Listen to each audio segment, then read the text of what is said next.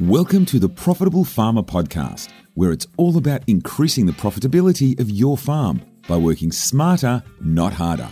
And now your host, business expert Andrew Roberts. Welcome to this podcast. This is Andrew Roberts. We've also got Greg Johnson, who is also co-founder of Farm Owners Academy. How are you going, Greg? Yeah, very good. Thank you, Andrew. How are you going? Really, really well, thank you. And I'm excited to be discussing this topic around how to generate more profit by getting your financial records in order. And I'm sure you'd agree, Greg, it's so easy for a business owner to have a fair bit of chaos when it comes to their financial records. And I mean, just to kick things off, I mean, why do you think that is? Why do you think so many, not just farmers, but people in business really don't have a huge amount of control when it comes to record keeping and good financial data? Yeah, look, it's an interesting question, Andrew. I think probably a lot of people get into business as a technician. They don't necessarily view themselves as a business owner right from the start. It's not something they set out to do. They fall into it either in the case of farming, from being working for somebody on a farm or working for the family in the farm business, and all of a sudden one day they're an owner, and so they go from a situation where they're doing the work to all of a sudden running the business, and I think a lot of people just don't understand how important it is in any successful business that the business management part of the business is just such an important part to the overall success. And you know, you can be a very, very good technical farmer, but if you don't do the basics, the fundamental part of running the business well, then the business can be less successful than you'd like it to be. Look, and I see this enormously from coaching people outside of farming as well. I think what happens in addition to this, Greg, is people get busy, and unfortunately prioritising checking in on where things are financially, good record keeping, is right down the bottom of the priority chain, and farmers just don't get around to it. It's probably something as well that people just don't want to go near. It seems complicated. I'm guessing it's just time. There's no time to get around to it. But yeah, we're going to really educate you today on just how important this is, and how just some simple tweaks can really help you get right on top of your financials, and I'm certain that this will help you make more money. And I mean, I'm sure you'd also agree with me, Greg. I mean, what you focus on improves, correct? And the first step to bring focus is to measure. Yep, that's absolutely right. And I think one of the issues that people might suffer from too, some people, is that they may not necessarily enjoy doing the books or the financial part of running a business. Yeah. And so that's a really important thing as well. If you don't enjoy it, if it's something you're not good at, then there are ways around that as well. You can employ the right labour on a contract basis to look after your financials for you, so that you're presented with the summary data that you need to be able to know where the business is at any point of time, but not having to actually do the hack work of putting all the data entry in yourself. Absolutely. So we're going to give you just some great tips and ideas to really gain financial mastery. And I just wanted to address this key word here, mastery. And it's one of the first things that we really work with when we take on a farmer as a client is helping them get, if you like, a base level mastery, number one, of their goals and where they're going, and secondly, of their mindset, mastering their mind, thirdly, in their planning, and one of the key areas, fourthly, is this financial mastery. And if you look at money is such an interesting area or idea that so many farmers and business owners and people in general have so many hang-ups over. And we'll bring another podcast on this topic at another time. But money is such a area, Greg. I'm sure you'd see this enormously, having worked with farmers for 35 years. But people have significant hang-ups over money.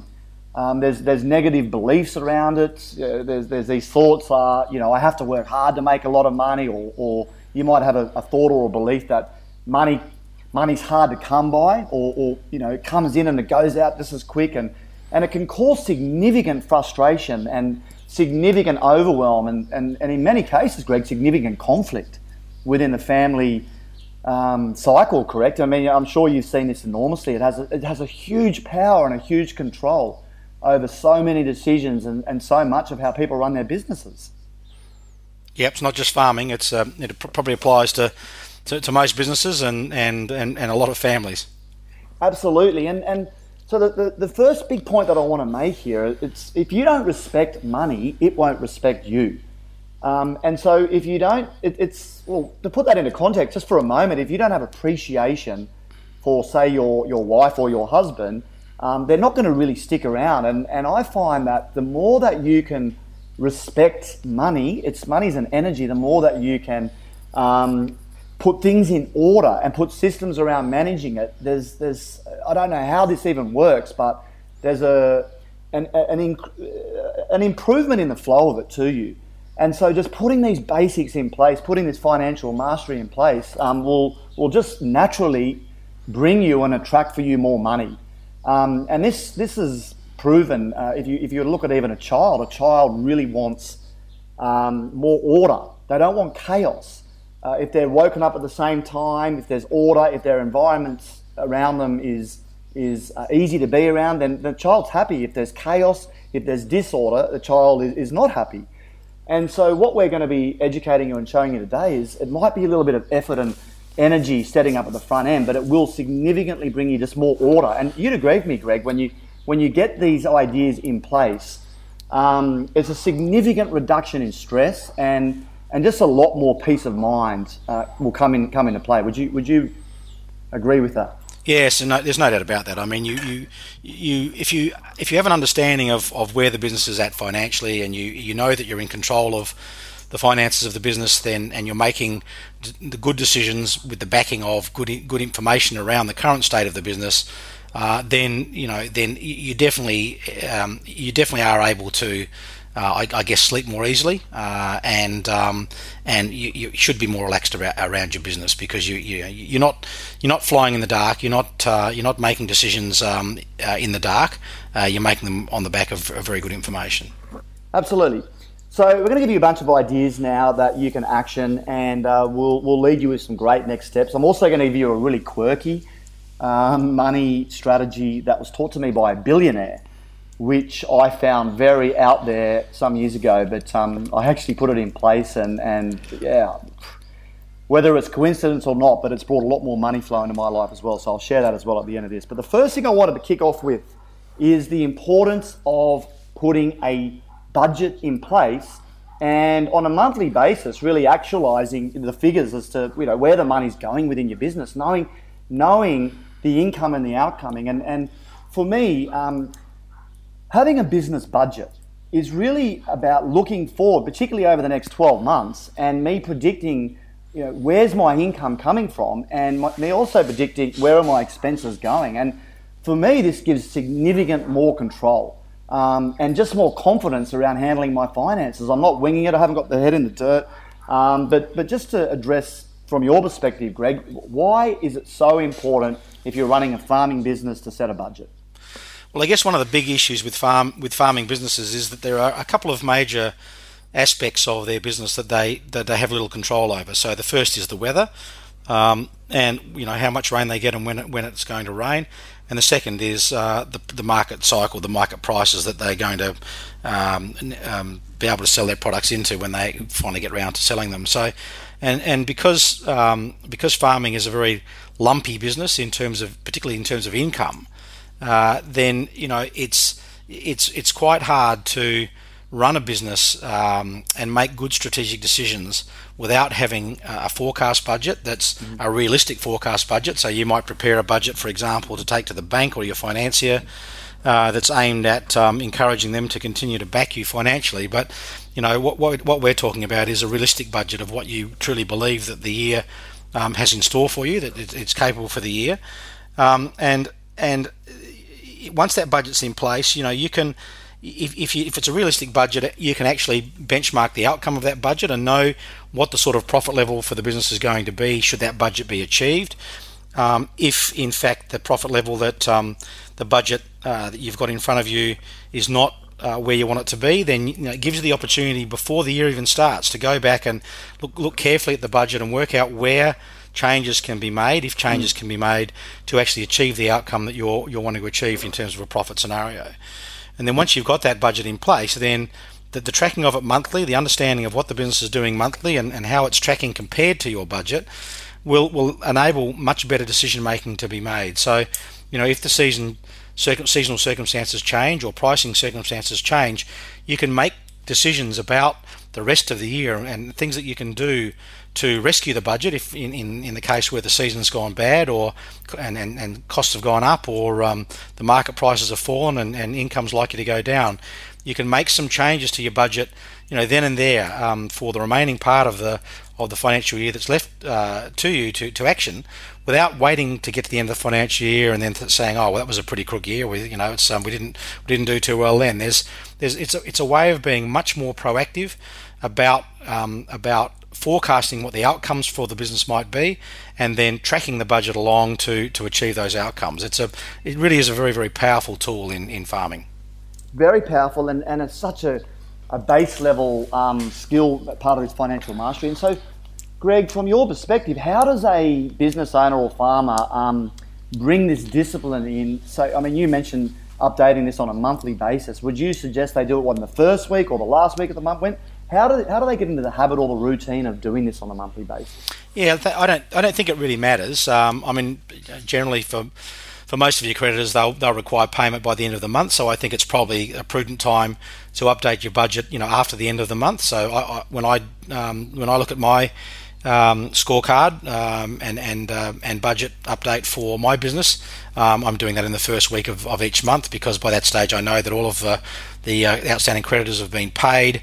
I've had time to just go through and do the data entry that needs to be done, so that I can actually look at the consolidated figures for that month and update my budget accordingly. So I think probably the beginning of the month is the ideal time.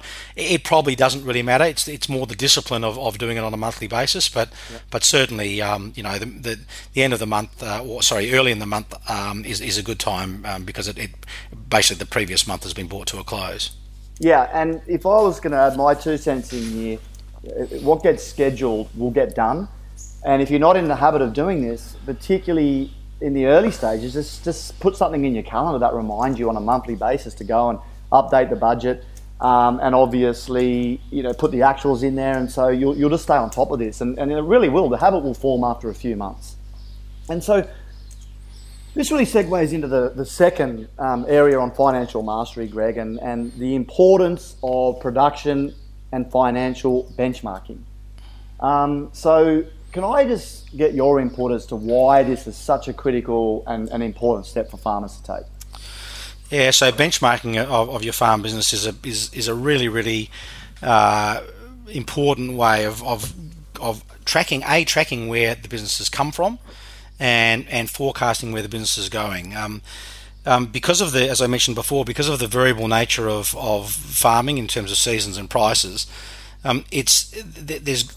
the income and the profit figures and so forth bounce around from year to year, and so it's often hard to look at a business from the outside, and a farming business from the outside, and get a really good handle on where it's going.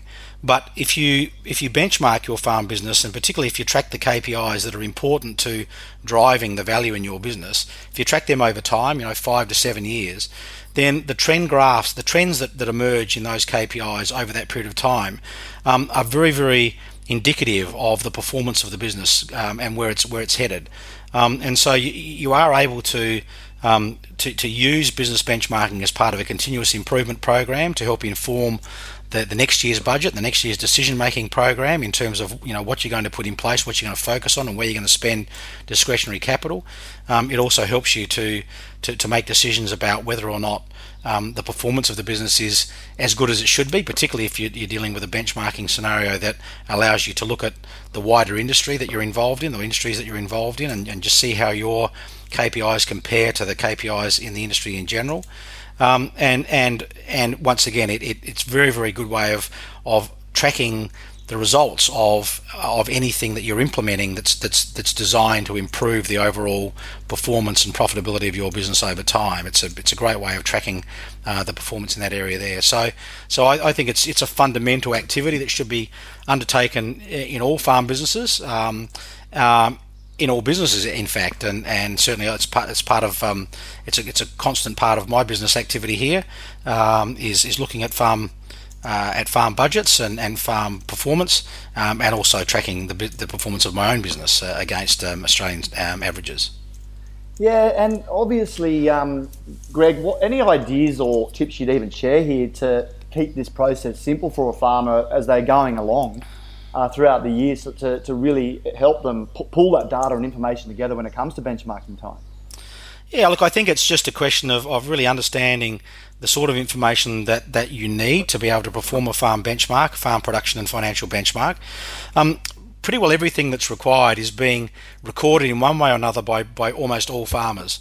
It's just that it's not always kept in a way that's easy to retrieve the information. And so understanding what information needs to be kept and then keeping that information in a consolidated central location and updating it when the information comes to hand, I think is the easiest way to do it. That means that when you get to the end of the year and you want to put your financial benchmark together, your data for that financial benchmark to be run together, it's all there in the one location. You don't have to go scrabbling around through all sorts of bits and pieces of records to try and understand what it is that what happened for the year. So, one of the things I see commonly, unfortunately, is that people keep notes in Cooper's notebooks or those sorts of things, and so to find the information that they need for things like their landmarking results or a whole range of different inputs and outputs from the farm, that they have to scrabble through several of these Cooper's notebooks or scraps of paper or whatever, trying to just remember where they wrote it all down and bring it together, which is a real chore at the end of a year. Whereas if you just to set up some simple recording spreadsheets or those opportunities to record that data into as and when it occurs, you come to the end of the year, it's all ready to go. Yeah, and I mean, from my perspective, what you measure improves. There's just something about even just recording and tracking things you're doing, Greg. It's just a natural focus that will actually improve those particular figures. So benchmarking, just from measuring it, you'd agree with me that there's just a natural desire that human has to want to improve on that information, correct? Yeah, there's no doubt about that. I mean, we as human beings, we have this wonderful gift of being able to focus our energy and intellect on anything we want to, basically. And so when we do that, when we do focus on things and apply energy and intellect to those areas, then in pretty well all cases we will get improvements in those areas. And longer-term benchmarking studies in Australia have shown that the farmers who benchmark are significantly more profitable than the farmers that don't. It's been shown time and time again to be the case. And why is that the reason? Well, the reason for that is because those farmers that benchmark on a regular basis are interested in knowing what their business is doing, number one, and use the information as part of their strategic decision-making process, and understand a lot more about their farm business, where it's come from and where it's going, than probably the people who are not benchmarking. So I think that's the key. If you do want to improve the output and the outcome in terms of profitability and productivity from your farm, then benchmarking is probably an essential first step. Absolutely. And by the way, if you want any further information on that, just send an email over to us at support@farmownersacademy.com, and we can provide some more information around helping you get that off the ground. So really, the first thing we spoke about was have your budgets in place and updating that on a monthly basis, good production and financial benchmarking, which is recording your figures, being able to make good strategic decisions. I just wanted to then introduce this third concept, Greg, which is beware the vacuum. And again, this is an area that people in general just are not aware of this concept or this universal law called a vacuum. And the easiest way for me to describe a vacuum is if you create space in your life, nature wants to fill that space. So if you go and dig a hole on the beach, nature will want to fill that hole in. If you go and clean out your wardrobe, particularly if you're a shopping mother or something like this, typically you'll want to fill that wardrobe with new stuff. If a guy goes and cleans out the garage, over 2 or 3 years, that you'll fill that space in. So every time you create space, we want to fill it. It's a fantastic tool if you want to expand a business or expand things in life. It's just looking to create more space. But the problem with money, Greg, and and this is probably very applicable in the farming space. There's a great season, and the prices are excellent, and all of a sudden, all of this income hits the bank account. And if you're not careful, it's very easy to all of a sudden have that sense of wow, you know, we're doing really, really well. And I'm guessing around probably June time, there's a desire or a need to go out and buy a new header or a new Toyota or something that might not be necessary, Greg, to either, you know, reduce tax or to clear out some of that income. And this is just a big area, correct, of financial mastery is learning to be disciplined, to utilise some of that income to allocate towards wealth creation. I mean, how would you elaborate more on this particular point? Beware the vacuum, Greg. Yeah, it's a really important one. You know, that farming is a very at its core is a very lumpy income business. Income often comes in over a very short period of time, and so there'll be, you know, wild swings in the trading account between significant overdraft to significant surplus, and so the management of both of those, of both the overdraft and the surplus, is a really important part of making the money work for you.